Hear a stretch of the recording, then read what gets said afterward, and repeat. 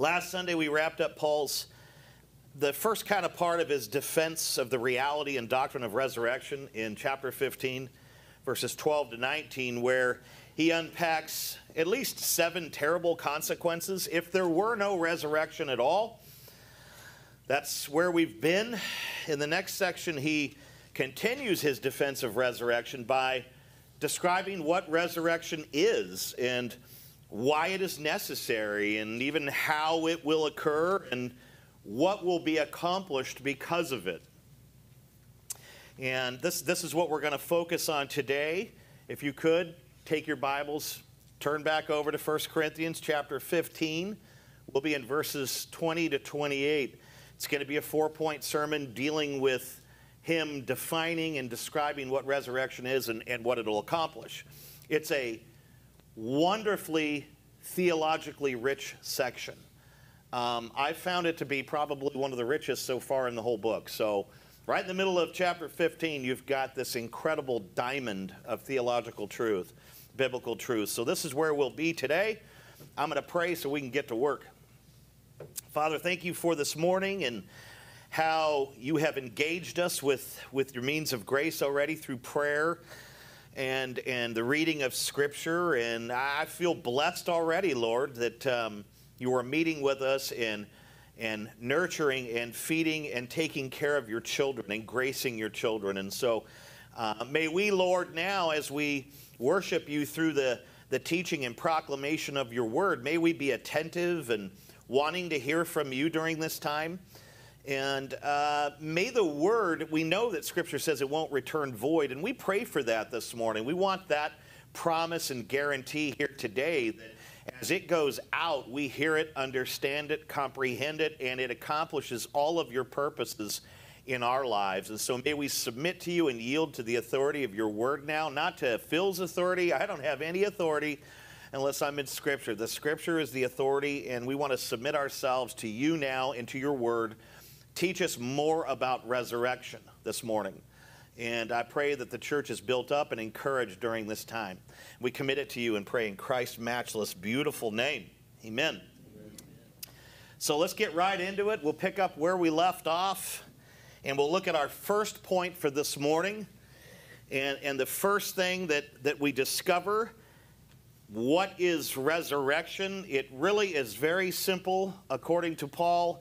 In the first line here, resurrection is truth. You know, he's been talking about what would happen if it wasn't truth and if it wasn't a reality. And now he's just going to state very plainly that you guys are saying that, yeah, Jesus was raised, but you're probably not going to be raised. Well, look, if you say that, then nobody's going to be raised. If we're not being raised, then he wasn't raised in all this. So you're saying that resurrection as a whole is false. It's a false concept. It's a false theology. It's not biblical. And Paul just comes right out in verse 20 and says it's truth very plainly. He says, but in fact, you're saying you're not sure, but in fact, Christ has been raised from the dead. And then he calls them the first fruits of those who have fallen asleep. So first point he makes here after talking about what will happen if we don't have it and challenging their unbelief and all this is that it's just truth. It's just flat out plain truth. He lists these horrific hypothetical results if there were no resurrection in 12 to 19, and now he's just reaffirming the resurrection of Christ. He's just declaring it as an absolute reality and truth. And as I said, it really wasn't the resurrection of Christ that was being directly challenged in the Corinthian church. It was the future resurrection of the saints. But when you challenge the resurrection of the saints, you directly challenge the resurrection of Christ. In writing, in fact, Christ has been raised, Paul was bolstering the inseparability between Jesus' resurrection and ours. And he's absolutely refuting the Corinthians' error. It's like he's saying it is truth that Christ has been raised, and it is also truth that you and we as believers will likewise be raised. This is what he's saying in verse 20. And to really drive this point home, Paul takes a moment to tie the resurrection of Christ to the biblical concept of first fruits. Before Israelites actually harvested their crop. Think Old Testament, but before Israelites harvested their crops, they were to bring a representative sample called the first fruits. And they had to bring those first fruits, a sample as to the rest of the harvest that was coming. They had to bring that first portion as an offering to the Lord, an offering of thanks that you're giving us our bounty, but they had to bring it to the priests. And it was literally an offering to the Lord. Leviticus 23, verse 10. The full harvest could not be made until the first fruits were offered. And this is really the point of Paul's illustration here. He is saying that Christ's resurrection was the first fruits of the resurrection harvest of all the believing dead. You know, that in the Old Testament, the first fruits were that first portion of an entire harvest. And he is paralleling to that metaphorically. Christ is the first fruits of resurrection for an entire harvest of believers that will follow. This is what he's saying here. That's what it means by first fruits.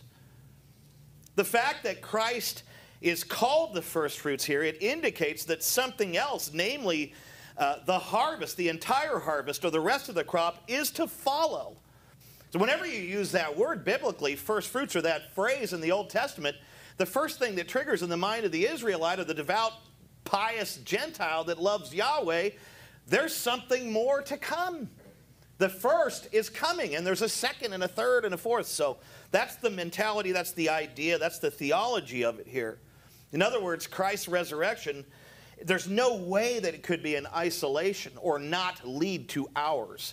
As first fruits, someone, a body of people, the rest of the harvest must follow. That's Paul's point. And I think he's using this Old Testament language because there were some educated people in there. It's a Gentile church. There were some Jewish converts in there that would have understood this and could have helped to explain it. But he's using language that would have been familiar. You know, the whole region is an agricultural region, especially up and down Israel. So this is agricultural language that people would understand. He's saying that Jesus' resurrection, he's the first fruits, it absolutely will lead to, cause, or absolutely requires our own resurrection. His resurrection was part of the larger resurrection of God's redeemed. That's a good way to look at it. Thomas Schreiner wrote, Christ's resurrection certifies that dead believers will be raised later. So that's Paul's point, the first point. It's truth. And he's showing that it's truth by using first fruits language, Old Testament agricultural language. He's the first fruits, and everyone, there's an entire harvest. Steve, me, and Elsa, and Keith, maybe Cameron. We're all coming afterwards. We're all following. He's the first, and we are the next. That's what he's saying here. So that's the first point. It's truth, and he proves it through first fruits theology. Number two, the second thing he teaches them here is that resurrection is necessary. It's necessary. Verses 21 to 22. There has to be, because of the way things are, there has to be resurrection. There must be a resurrection. There had to have been Christ raised, and then the first fruits being, the second fruits, if you want to call us that, being raised. There is a necessity in the world for some kind of resurrection, is what he teaches. He says, and he explains why. He says, for as by a man came death, by a man has also come the resurrection of the dead. And he says, for as in Adam all die, so also in Christ shall all be made alive. So what is Paul pointing to here? He's just pointed to the Old Testament by mentioning first fruits. Now he's pointing all the way back to the beginning. Genesis, that's what the word Genesis means, the beginning, the start. He's going all the way back to chapter 3, verses 1 to 19. What happened there? That's the fall of humanity. That's the fall of creation. Adam is the one who caused this fall, and he brought death into the world through sin. And since he is the original father and federal head, all his progeny, the entire human race, is likewise sinful and subject to death. And ultimately, Adam is the reason why it is appointed for man to die.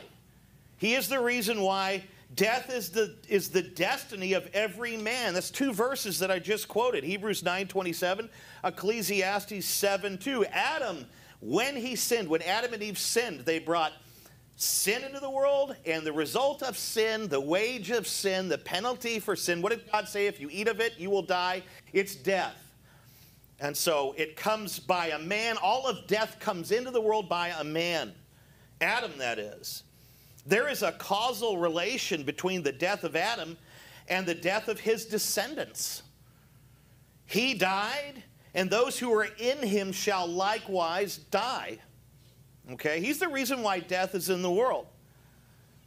So it's the presence of death in the world that necessitates the need for resurrection. If you have death in the world, and the plan is to get rid of it, you have to have resurrection. It is the antidote. It is the thing that reverses it. It is the thing that destroys it, right? Because somebody has died and they've gone down into the tomb. Resurrection brings them back to life. It completely defeats the wage and work of death. And so resurrection is necessary because of the presence of death in the world. It is the antidote. It is the counter. It is the glorious reanimation of the dead. It is the bringing of the dead, not merely back to a state of life, but into a state of perfection and permanence. It is a life that never ends. It is eternal life. That's what comes to mind when we think of resurrection. So it is the exact opposite of death. But since death, in a sense, reigns supreme in the world, you do a poll, you do a survey. Out of 100 people, how many die? 100.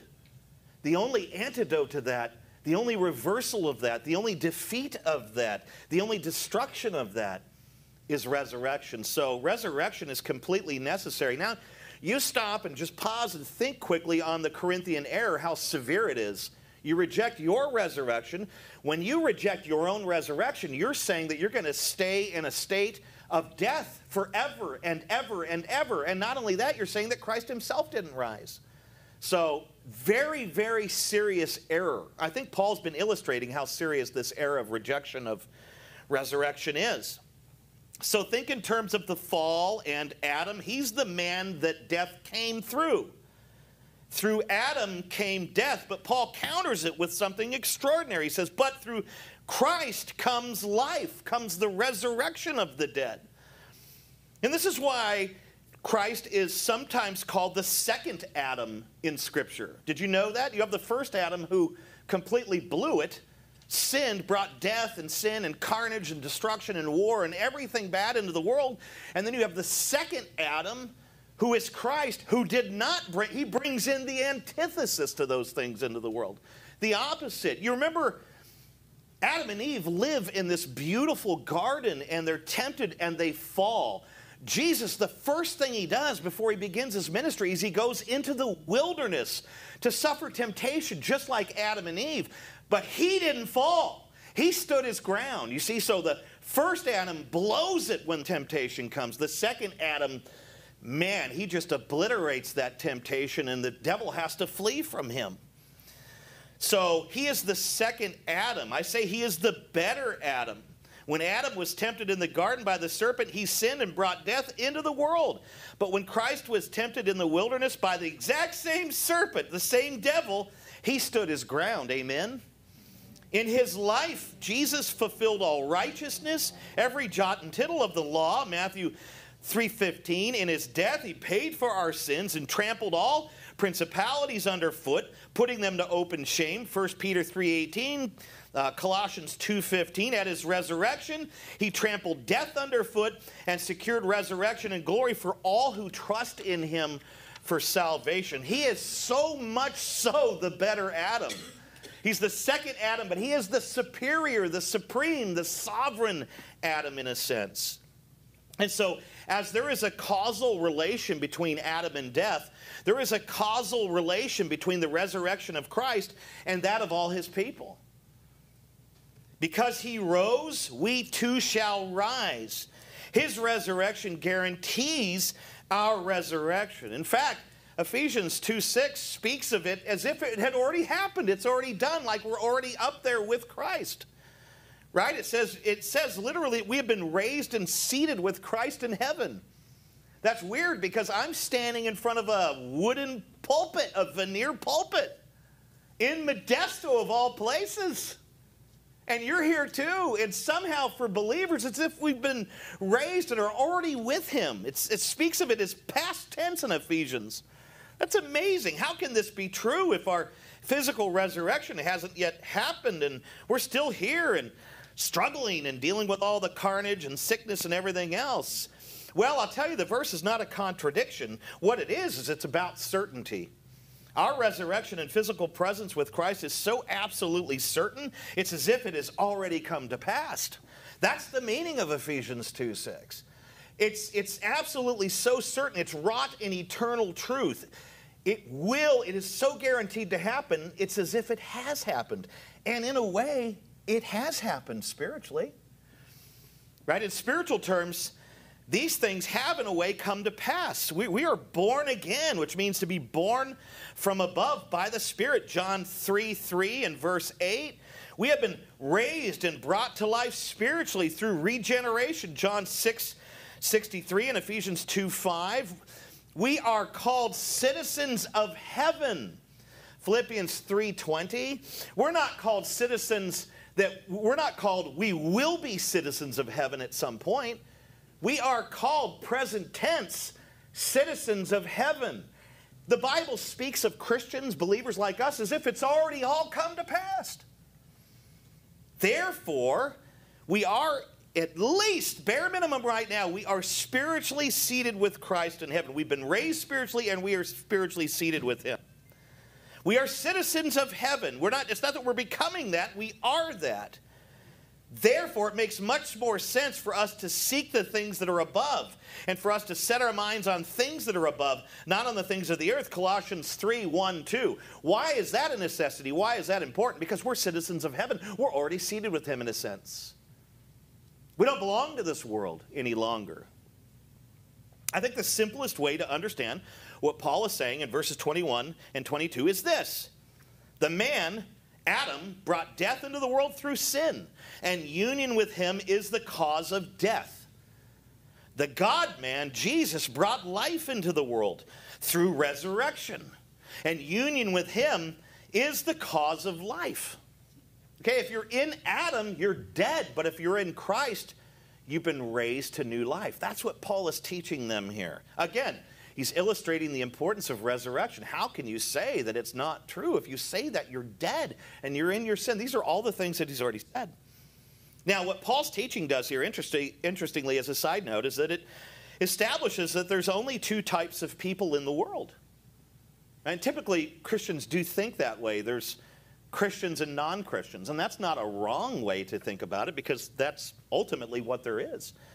But Paul's teaching establishes another way to express this reality. In the world, there's two types of people. There are those who are in Adam. They're still in Adam.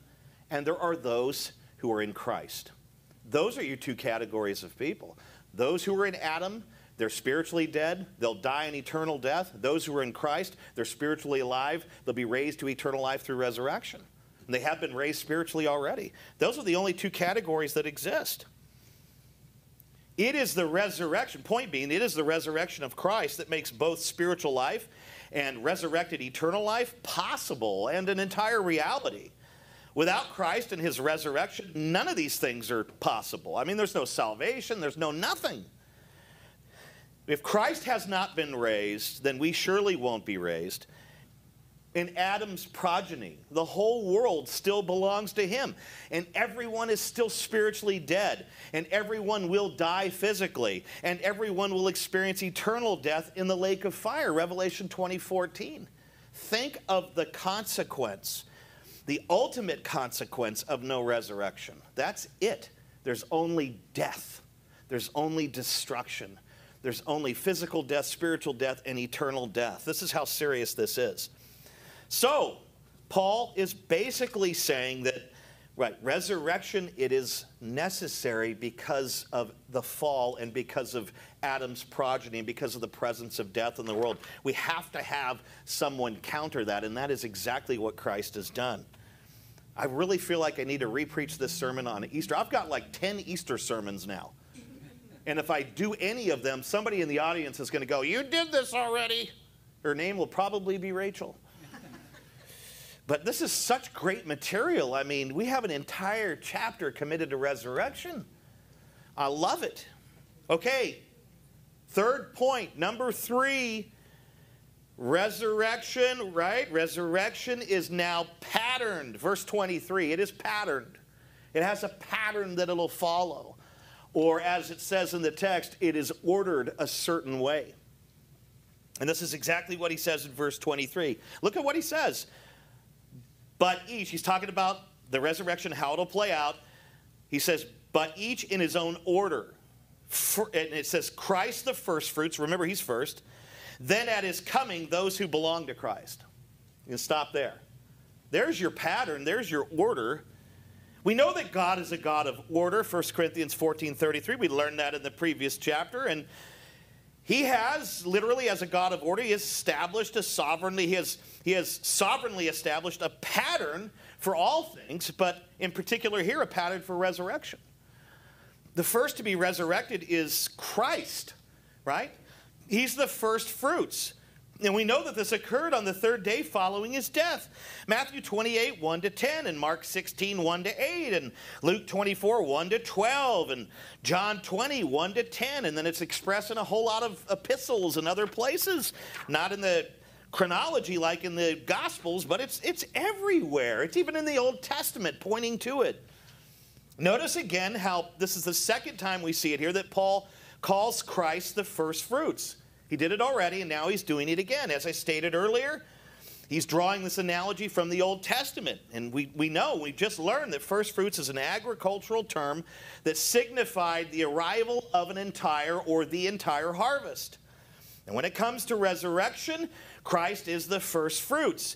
His resurrection signifies the coming of an entire harvest of resurrected believers. So, the sovereignly established resurrection pattern is Christ first, and then, notice the detail, if you're wondering when this resurrection will occur, Paul tells everyone, and then at his coming, or we know that's the second advent, his second coming, he says, who will be raised then? Those who belong to Christ. Okay? Now there is another group. So you have Christ the first fruits, he came up first. And then you have another group, you have believers at Christ's return. There is a second group that will be resurrected along with believers that Paul does not mention here. Why doesn't he mention it here? Why does he exclude this group? Well, it's because his focus in chapter 15 is on the resurrection of Christ and resurrection of believers. He's not really, I mean, there's some judgment terms in the passage, but that's not what he's talking about. He's talking about you're doubting your resurrection, which puts the resurrection of Christ in jeopardy. He's talking about believers in Christ. He's not talking about the rest of the world here. That's why it's not mentioned. But there is a second group, and it's those who have died in Adam, unbelievers, right? So when Christ comes, he's the first to rise, and he did that 2,000 years ago. When he returns, believers and unbelievers alike will be raised to life. Those who have died in Christ, those who have died in Adam. And those who have died in Christ, they will be raised to glory, right? They will be given glorious resurrection bodies modeled after his, the body that he rose into. And that won't be the case for those who die in their sin, unbelievers, those who died in Adam. No, when he comes back, they're not raised unto glory, but unto judgment and eternal destruction. It's tragic. It's terrifying to ponder. Matthew 25, 31-46 speaks to this. John 5, 28-29, and 2 Timothy 4:1, Revelation 20, 11-15. There's other passages that speak to this. So the pattern, according to God's sovereign plan, is Christ the first fruits, and if you want to call them fruits, believers are the second fruits, and then unbelievers would be the third fruits. But I believe it all happens in sequence. Right then, I mean, Jesus already rose. When he comes back, all of the dead rise, believing dead and unbelieving dead. How many resurrections are there? Well, some say 3, 4, whatever. I believe there's only 2, the resurrection of Christ and the resurrection of all of humanity, all of passed away, dead humanity. Let's move to the fourth and final point. So that was the very simple fact that resurrection is patterned. Probably a good point to make to these Corinthians, since, again, they're doubting their own resurrection. Oh, really? Well, the first fruits was first, and then you guys. What are you talking about doubting it? And then unbelievers. Is that who you're going to be among? That's kind of scary. That's his point. Number 4, and this is the most theologically rich portion and challenging portion. It's a larger section. Resurrection, number 4, resurrection is restorative. This is another reason why resurrection is necessary. It's restorative. Verses 24 to 28. I'll just read those 4 verses and try to explain it the best I can. Beginning at verse 24, Paul has just talked about how believers will be raised at the coming of Christ. And then he says this, then comes the end, when he delivers the kingdom to God the Father after destroying every rule and every authority and power. For he must reign until he has put all his enemies under his feet. The last enemy to be destroyed is death. For God has put all things in subjection under Christ's feet. But when it says all things are put in subjection, it is plain that he accepted who put all things in subjection under him. There's an exception made there. When all things are subjected to him, the Son himself will also be subjected to him who put all things in subjection under him. That way God may be all in all. So you can already tell by the wording, even in the ESV, it's challenging, but it's kind of beboppy and all over, and it's like, what exactly is he talking about here? Well, let's give it a shot. What Paul is doing is he takes a moment here. He feels that it's totally necessary to give an eschatological explanation to resurrection and what its outcome will be. Right? He's given them, hey, you're going to be raised, and Christ is the first fruits, and then you, and then unbelievers, whatever, and he's given all this defense, and now he's giving kind of an eschatological end times view of what resurrection produces. So it really does fit the context, but he's taking a moment, in simpler terms, to describe what's going to happen at the return of Christ and the resurrection of believers and unbelievers alike. He says, then comes the end. That's how he introduces this whole subject here, this whole passage, this challenging passage that a great many have gotten very right and a great many have gotten very, very wrong. And he says, then comes the end. And this is where the challenges enter in. It's like, what does the word then mean? To me, it's always meant next, right? I mean, when you say then, you're kind of loading up what's going to take place next. I mean, that's the simplest way to understand it. But there are scholars that do interpret this phrase and that word then in a lot of different ways. Some maintain that the word then it just represents an interval between Christ's coming and the actual end. Right? In this case, another resurrection may occur when the end actually arrives, when unbelievers are raised. And then because of the way they view this, one could posit maybe a millennial kingdom or a 1,000-year reign between Christ's coming and the end of history. A lot of it is hinged on that word then. It might mean about 1,000 years. This is the idea. I mean, that's a long then, if you ask me, but that's one way that people look at it. So maybe it represents a very, very long interval between the second coming of Christ and the actual end.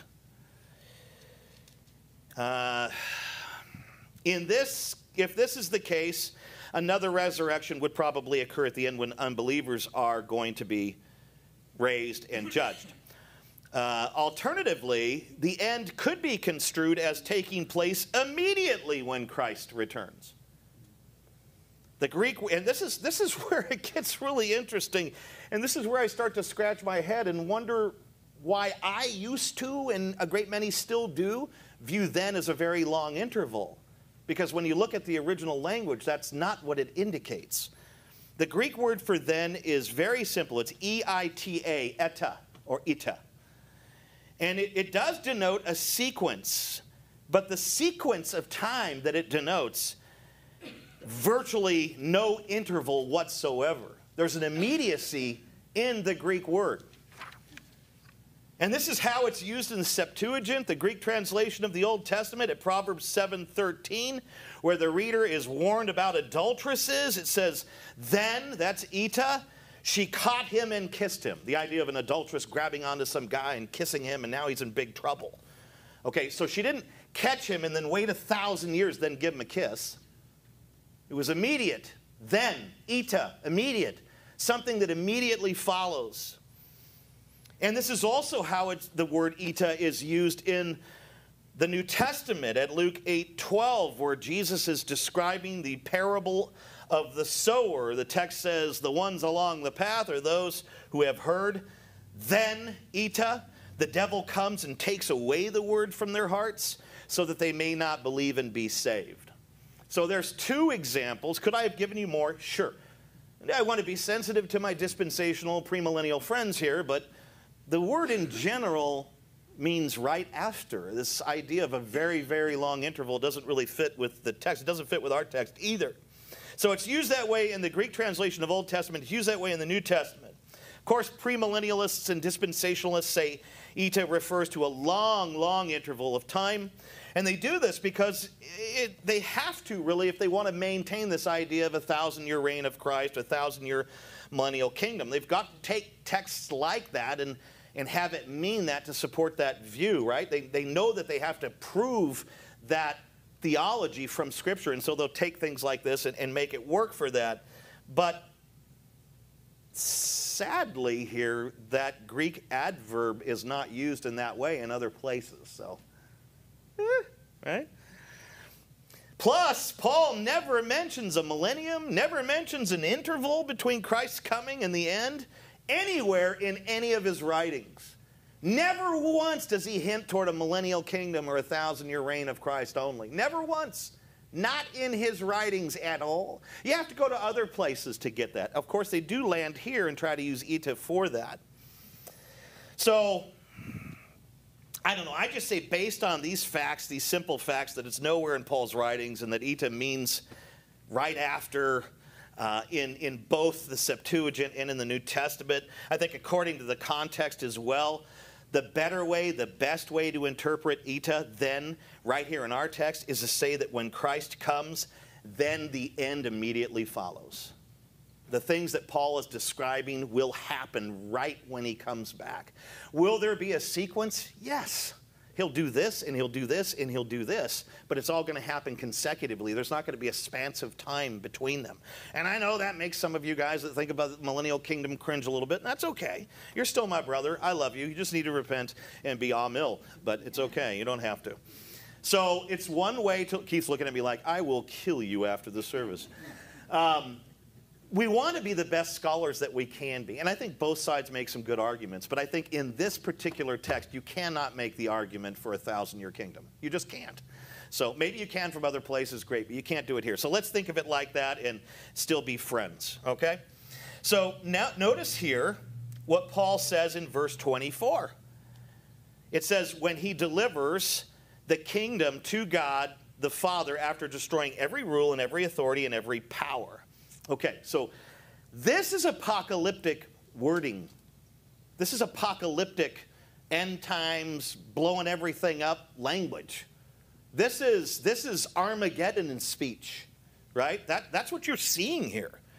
You're seeing that. He's literally saying when he comes back, this is what he's going to do. He's going to smash and conquer and destroy. There's going to be warfare.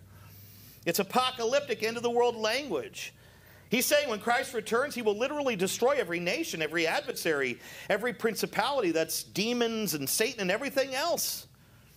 This would be the war of wars, or the war to end, or that will end all wars. This thing is going to make the deal in Ukraine or in Israel, and it's just going to make it look like it's a school fight at lunch. There's nothing like this, apparently, right?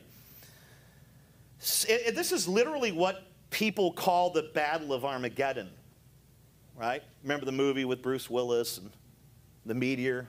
Well, this is way beyond that. But this is where that language, it comes from Revelation, but this is what they apply it to. They see Christ coming back, whether it be before 1,000 years or at the end of it. They see this massive conflict where all the world's militaries and all the adversaries of Christ line up in a particular valley with all their tanks and helicopters and everything else to fight against Christ when he returns. That's the idea. That's the concept of Armageddon. At least I would say, I don't think that's what it is biblically, but I think that's what people think it is, because that's what we've been taught by our dispensational friends and all that.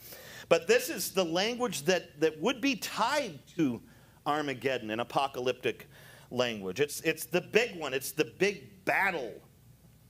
That word Armageddon is actually the Greek version of Megiddo. So the original word is Megiddo, and it is a particular place, and the Greek iteration of it would be Armageddon. So Megiddo is called Armageddon in the New Testament. In the Old Testament, Megiddo, New Testament, Armageddon. Think of it like that. Same place. Okay, so you see this in Revelation 16, 14 to 16. It's where the kings of the world assemble to battle against God. You know, we're going to take him out finally. They assemble at Armageddon. They assemble at Megiddo. That's the Hebrew word. Now, here's where it gets really, really interesting. And I bring this up not to bolster like new views that I have or something, but it is what Paul is talking about. So contextually, it's not me, reaching out to find a way to talk about something I'm very excited about. I've never been more excited to talk about the end of the world. Okay, you're a sociopath, Phil. Not something you should be looking forward to, right? I am looking forward to the return of Christ, however, aren't we? And if that happens then, I guess I got to look forward to that too, by default. Point being, how many of you know your Old Testament pretty well? You think you do. Did you? Okay, so we've already said that Megiddo is a literal place, and it's rooted in the Old Testament. It has a New Testament meaning. It's referenced in Revelation 16 called Armageddon. How many of you know that in the Old Testament it is a real place and there was an actual battle that transpired there? Did you know that? You see, when we think of it in Revelation terms, we think of it as being purely futuristic. But it's not futuristic. It could be, but it's not entirely futuristic. What John is doing in chapter 16 is he's referencing something that has already transpired. There was a fierce, terrible, horrible battle that took place at Old Testament Armageddon called Megiddo. And it happened during the reign of one of Israel's greatest kings, King Josiah. Remember the guy became a king when he was like 9? It's like, how's he going to rule over us? Wait, he's way better than the 37-year-old we had last year, right? So this guy becomes king. There is a monster-sized battle between the two superpower nations, the most powerful nations, kingdoms in the world at that time, square off at Megiddo and there's thousands and thousands and thousands of soldiers down there, and chariots and battle horses and soldiers and sling throwers and archers. It is the battle of all battles that takes place at Megiddo during Josiah's time. And so it was actually Pharaoh Necho II. He was the Egyptian emperor or pharaoh. He led his army to Carchemish, that's northern Syria, that's the region, to join with his allies, the fading Neo-Assyrian Empire, against the surging Neo-Babylonian Empire. So we know that Babylon under Nebuchadnezzar, became a superpower. Well, just prior to that, these two other kingdoms were battling against it to try to stop it because it was threatening world domination. And so they all go to Megiddo to square off. And this is the war of wars, probably the largest war in Old Testament history up to this point. It is the battle of battles. And Josiah wasn't involved in it, and he decides to go observe the battle because he has kind of aligned himself with one of the forces, and he goes to observe the battle. And he's spotted by Pharaoh Necho II's forces. As soon as they see him, they kill him. They waste him. The archers line up and just launch a volley at him, and he's killed, and he's pierced, and he dies in his chariot. And this is a guy that wasn't engaged in this battle. He was just going out. This is like me when there's a crash at the corner and I go down to watch. What is this? and then a car hits me. That's what happened to him. He was just there as an observer, but he doesn't have a good relationship with Necho, and he is at odds with Necho. And Necho sees him, and this is what you do if you're a ruling superpower. You see a king who's opposed you, you kill him on the spot. And that's exactly what happens to one of the greatest Israelite kings ever. Josiah was amazing. He's the one that led you thought the Reformation happened in 1500. The Reformation, the first one, kind of happened back then during his day.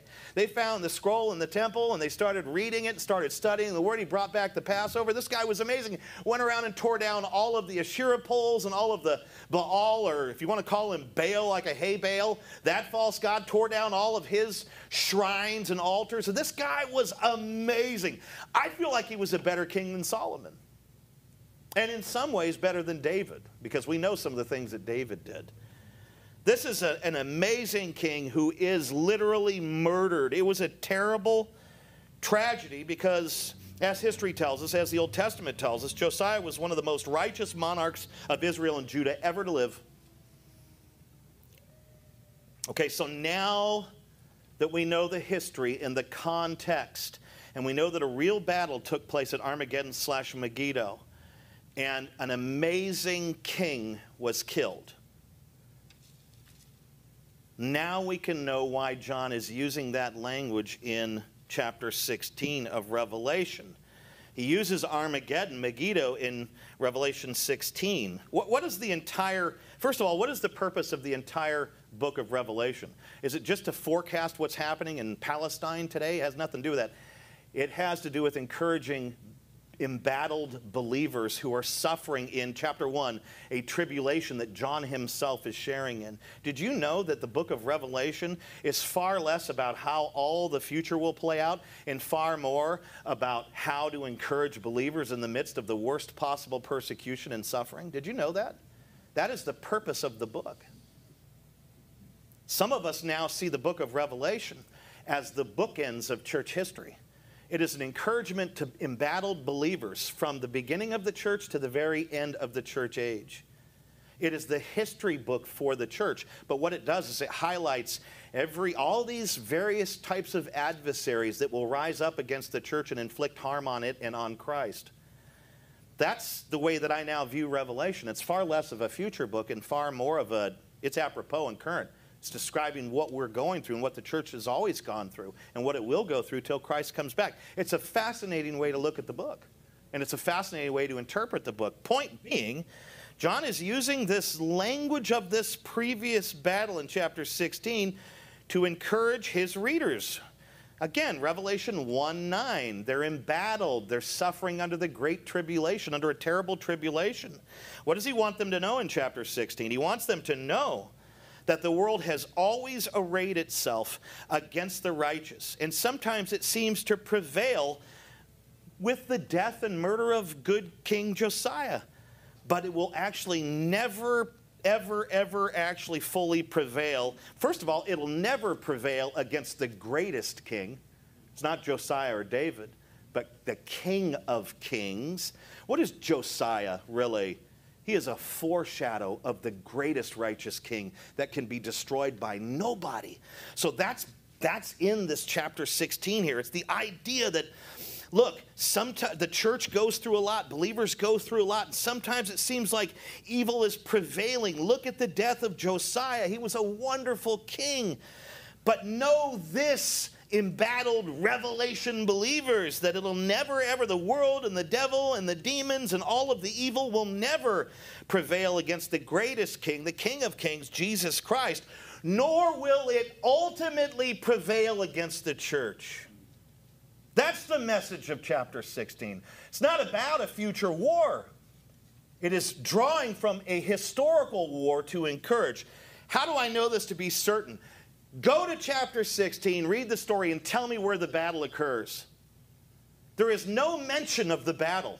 It just says the kings of the earth arrayed themselves. There's no mention of the battle. Even if there was a future battle, or even if there was a future event where all the kings of the earth and everything, even if the Disby view is right and they all line up, there is no battle actually mentioned. Why is that? Who the heck can fight against Christ? Do you think that tanks are going to work against him? Come on. There's not going to be a battle. There's going to be a slaughter. If there is, in fact, a conflict, it will be a slaughter. What does it say in Revelation 1 when Christ comes in glory as a soldier, as a weaponized soldier? He opens his mouth and a sword comes out of his mouth. That's the word. That's how he destroys his adversaries. So if there is a future conflict, it's only Christ conflicting against the adversary and destroying them with his word. If he spoke all things into existence through a word, then he can speak them out of existence with the same kind of word. There is no battle mentioned in 16. It only sounds like there's going to be one. And I think that the reference really has to do with 2 Kings in that story and the encouragement of believers. I think that's the point. Using it to encourage embattled believers that yes, we suffer, and yes, some of us are martyred and killed like good old Josiah, but nobody's going to kill the King of Kings, and nobody's going to wipe out the church, no matter what Satan arrays against it, no matter what he aligns against it. It doesn't matter if it's governments, political movements, the LGBTQ mafia. It doesn't matter. The Bible says, Jesus says himself from his own lips, that the gates of Hades shall not prevail against the church. That does not mean that the gates of Hades will attack the church. That means that when the church comes against the gates of Hades, they won't be able to stand against the gospel of Jesus Christ. Christ is the conqueror, and nothing can stand against him. It doesn't matter if it's in the future or in the past. Sure, he allows some of his beloved to die in the battle. Of course he does. And they're the seeds of evangelism, all the martyrs. This is a phenomenal text that Paul is giving us. And it's given me a wonderful opportunity to expound these views to you.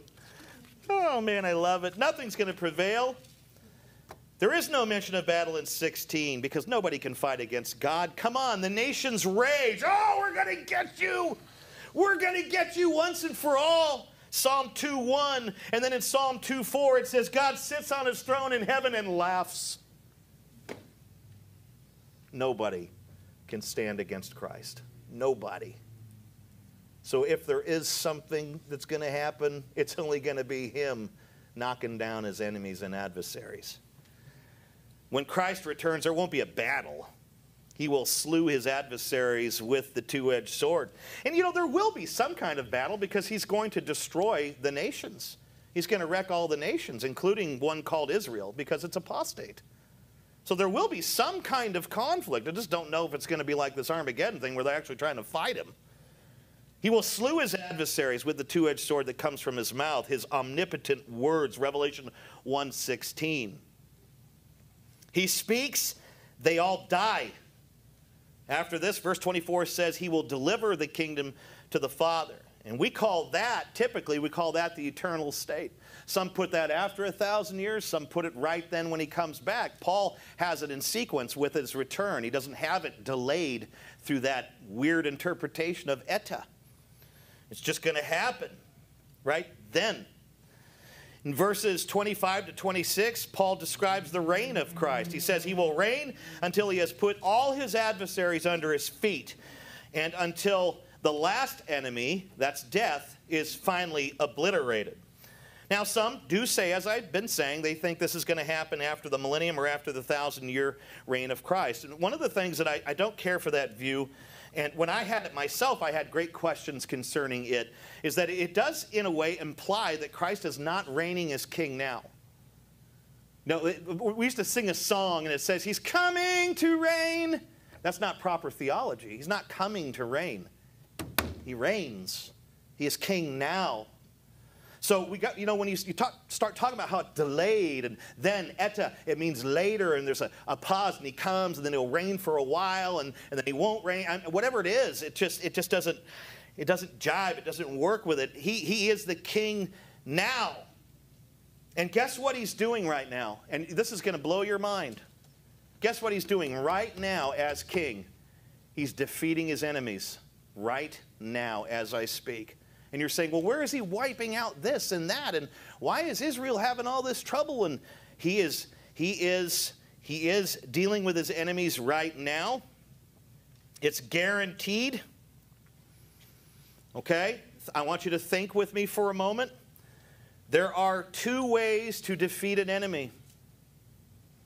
You can crush them in death, which is precisely what Jesus will do upon his return. Amen? Is that the kind of defeating of an enemy that comes to mind automatically and naturally and organically for us? Yes. When we think of defeating an enemy, we think of taking a sword, running them through, blasting them with an AR, blowing them up with a tank. That's what we think of. Bunker buster, whatever, right? That is one way to defeat your enemy. But there is another way to defeat your enemy, which is precisely what King Jesus is doing now. It does not have to do with crushing your enemies. It has to do with converting your enemies. What a thought. You can actually take them and convert them so that they stop fighting on enemy forces and become Christian soldiers. Did you know that? There's two ways to defeat an enemy. You can smoke them or you can convert them. Which way is Christ doing that today? He is in the business of converting his adversaries.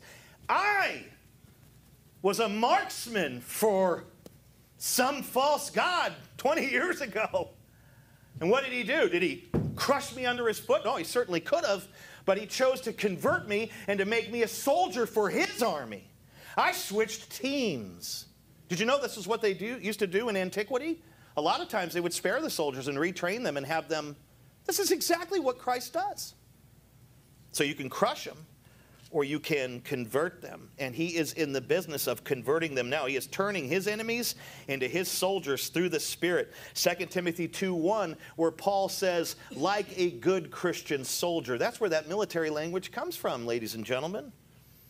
It is a terrible, terrible mistake to say or to even imply that Christ is not reigning as the conquering King of Kings right now. It is a mistake to say that he is not reigning. It is a mistake to say that he will reign in a better way in the future. It is a mistake to say that he isn't dealing death blows to his adversaries now either. And that is not to say that he doesn't crush some adversaries today. He does. Doesn't he? He does. Sometimes an adversary just suddenly dies. And we say, oh my goodness, that guy's dead now. Maybe that is the crushing of an adversary by Christ. So he can do it either way today, but we know that he's mostly in the business of converting them. Side point. But it is a mistake to say that he's not reigning. It is a mistake to call him anything other than the conquering King of Kings right now. He is that. All authority in heaven and on earth has been given to him. Right? Matthew 28:18. That authority has been given, and he is expected to utilize it now, not later when he comes back, not only for 1,000 years, then there's some weird pause. Now, he has all authority as the conquering king now. In fact, all judgment has been given to him. John 5:22. He has in his hands the judgment of the living and the dead right now. It's not something he will obtain, it's something that he possesses. Where is he seated? At the right hand of the majesty. That's not a spot for a coming king. That's not an inauguration pause place for someone who's going to reign. That is a seat for one who reigns in all power and majesty right now. Amen. Trust me. Hebrews 1:3 speaks to that. He is now reigning and ruling over the cosmos with an iron scepter. Psalm 2:8-9, Revelation 2:27. All things were created not only by him and through him, but for him to rule over heaven and earth, visible and invisible, thrones and dominions, rulers and authorities, Colossians 1:16. It's all under his sovereign kingship as I speak. And he's doing with it whatever he pleases. King Jesus' footstool is literally being fashioned as I preach. He is crushing enemies now and making them a footstool. He is converting them and making them a footstool under his benevolent sovereignty and rule. He is doing it now as I speak. He's not going to just do it in the future. He's doing it now. And when it is all completed upon his return, he will finally destroy the last enemy, death, along with Hades, by flicking them into the lake of fire. Revelation 20:14. You know, at the cross and through the resurrection, Jesus conquered absolutely 100% spiritual death. It's when he comes back that he'll conquer and obliterate physical death. So we do have to wait until he comes back to get rid of that. But he's already dealt a death blow to spiritual death. I am spiritually alive because of his resurrection. If you're in Christ, so are you. His footstool is being fashioned and built right now. In verse 27, it says that God has put all things in subjection under the feet of Christ. And it does say, with the exception of himself, that is God the Father. Christ is king over creation. He's not king over the Godhead. The Godhead is ruled by no one. The Godhead rules. It doesn't get ruled, right? I just love it when people are always giving the Godhead all these commands. You're going to do this for me and you're going to do that for me, as if they rule over the Godhead. You don't rule over diddly squat. The Godhead rules over you. They're all equal co-regents and co-leaders. They all have the same authority and the same sovereignty. One isn't over the other. But this text that we're looking at, and through the incarnation, we do see Jesus, the God-man, subordinate himself to the Father, don't we? We do. And this text speaks to that as well. In verse 29, Paul describes another example of the Son's subordination to the Father. When history comes to a close at the second advent and everything is fully and completely subject to the Son, Paul says, kind of similar to with the incarnation where the Son subjected himself to the Father, this is another moment where the Son will subject himself to the one who put him in charge of all things, to the Father. He will hand over the kingdom to the Father. Okay, a lot of people think that's when the reign of Christ will end. No. That's not when it ends. Will it actually end when he hands over the kingdom to the Father? No. You must understand the reign of Christ is everlasting. Daniel 7:14, and to Christ, or to he, was given dominion and glory and a kingdom, and all peoples, nations, and languages should serve him. His dominion is an everlasting dominion, it won't end, which shall not pass away, and his kingdom one that shall not be destroyed. That is a prophecy about the coming of Christ and the eternal state, the kingdom he will establish in that moment. Luke 1:33, and he will reign over the house of Jacob forever, and his kingdom will have no end. Hebrews 1:8, but of the Son, speaking of Jesus, he says, your throne, O God, is forever and ever. The scepter of your uprightness is the scepter of your kingdom. In 2 Peter 1:11, entrance into the eternal kingdom of our Lord and Savior Jesus Christ will be abundantly supplied to you. Eternal kingdom of the Lord Jesus. Revelation 11:15, the kingdom of the world has become the kingdom of our Lord and of his Christ, and he will reign forever and ever and ever and ever. Handing over the key, handing over the kingdom does not mean that here it's your turn, Dad, and he no longer reigns. He will always reign supreme. The reign of Christ will not end when he gives the Father the kingdom. He will reign with the Father in Trinitarian glory. This was eternally designed for him.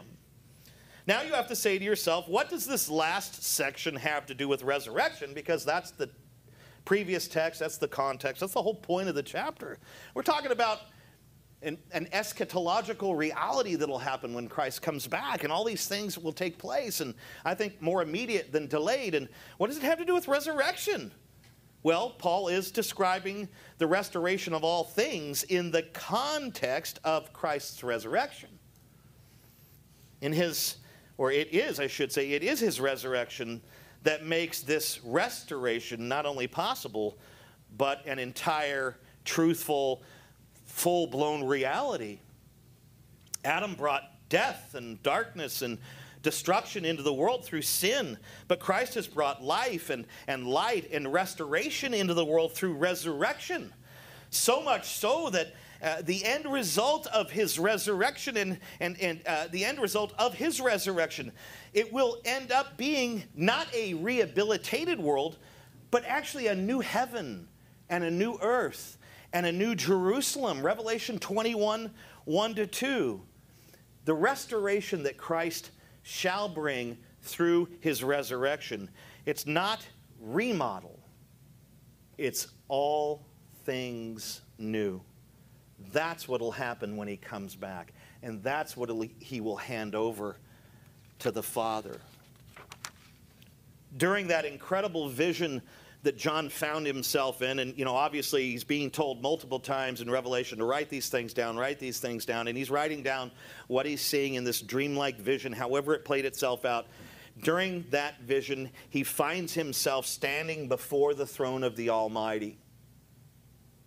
Can you imagine what that must have looked like? I think he's just blinded by the glory and the light of God's glory coming off of the Father. And he's standing there in front of the throne. He's probably trying to make things out, but he can tell he's standing in front of thrones, trying to write down whatever. And then he hears a voice, boom, from the middle of the throne. And it says, "Behold, I am making all things new." That is what Christ will do when he returns. It's a new heavens, a new earth, a new Jerusalem that he will hand over to the Father to co-rule with for all eternity. That's it. The resurrection of Christ is not only the cause of our future resurrection. Praise God, he's the first fruits, and we come down the pike later. I'm so pumped about that. But it's not just the cause of our future resurrection, which is what we tend to focus on. It is the cause for total restoration. All things new. That's why Paul is talking about the eschatological outcome of resurrection in the text. What an amazing thing. It's because Christ is going to make all things new and hand it over to the Father at his return after he's subdued all adversaries and done all the other things that are mentioned in this text. He's going to make all things new. And I think somehow creation knows this. I mean, creation doesn't typically have a brain, right? I mean, how does Half Dome know it's coming? But all creation seems to understand this somehow, because it's literally waiting with eager anticipation for the sons of God to be revealed in the end. And what that references is Christ coming back and all of the sons and daughters of God being raised. You see, creation longs for this because the current version of us pollutes, destroys, abuses, uses the creation, misuses the creation. No, I'm not a Greenpeace guy. I'm not marrying a tree. Don't worry. But when Adam fell, he caused creation to be subjected to the futility of sinful men. And even creation itself waits for the resurrection of believers, which are part of the all things new. You will be made entirely new. You've been made new spiritually right now. You're a new spiritual creature. You're a new creation. Anyone who is in Christ is a new creation. That's you spiritually. But you're still the same Diane. You're still the same Phil, belly and all. You're still the same Dustin. He's lost weight. Right? You're still the same Kelly. Kelly's like, don't talk about my hair. I won't. You're still physically you. But when Christ comes, he will make all things new. And the first thing that he makes new is you.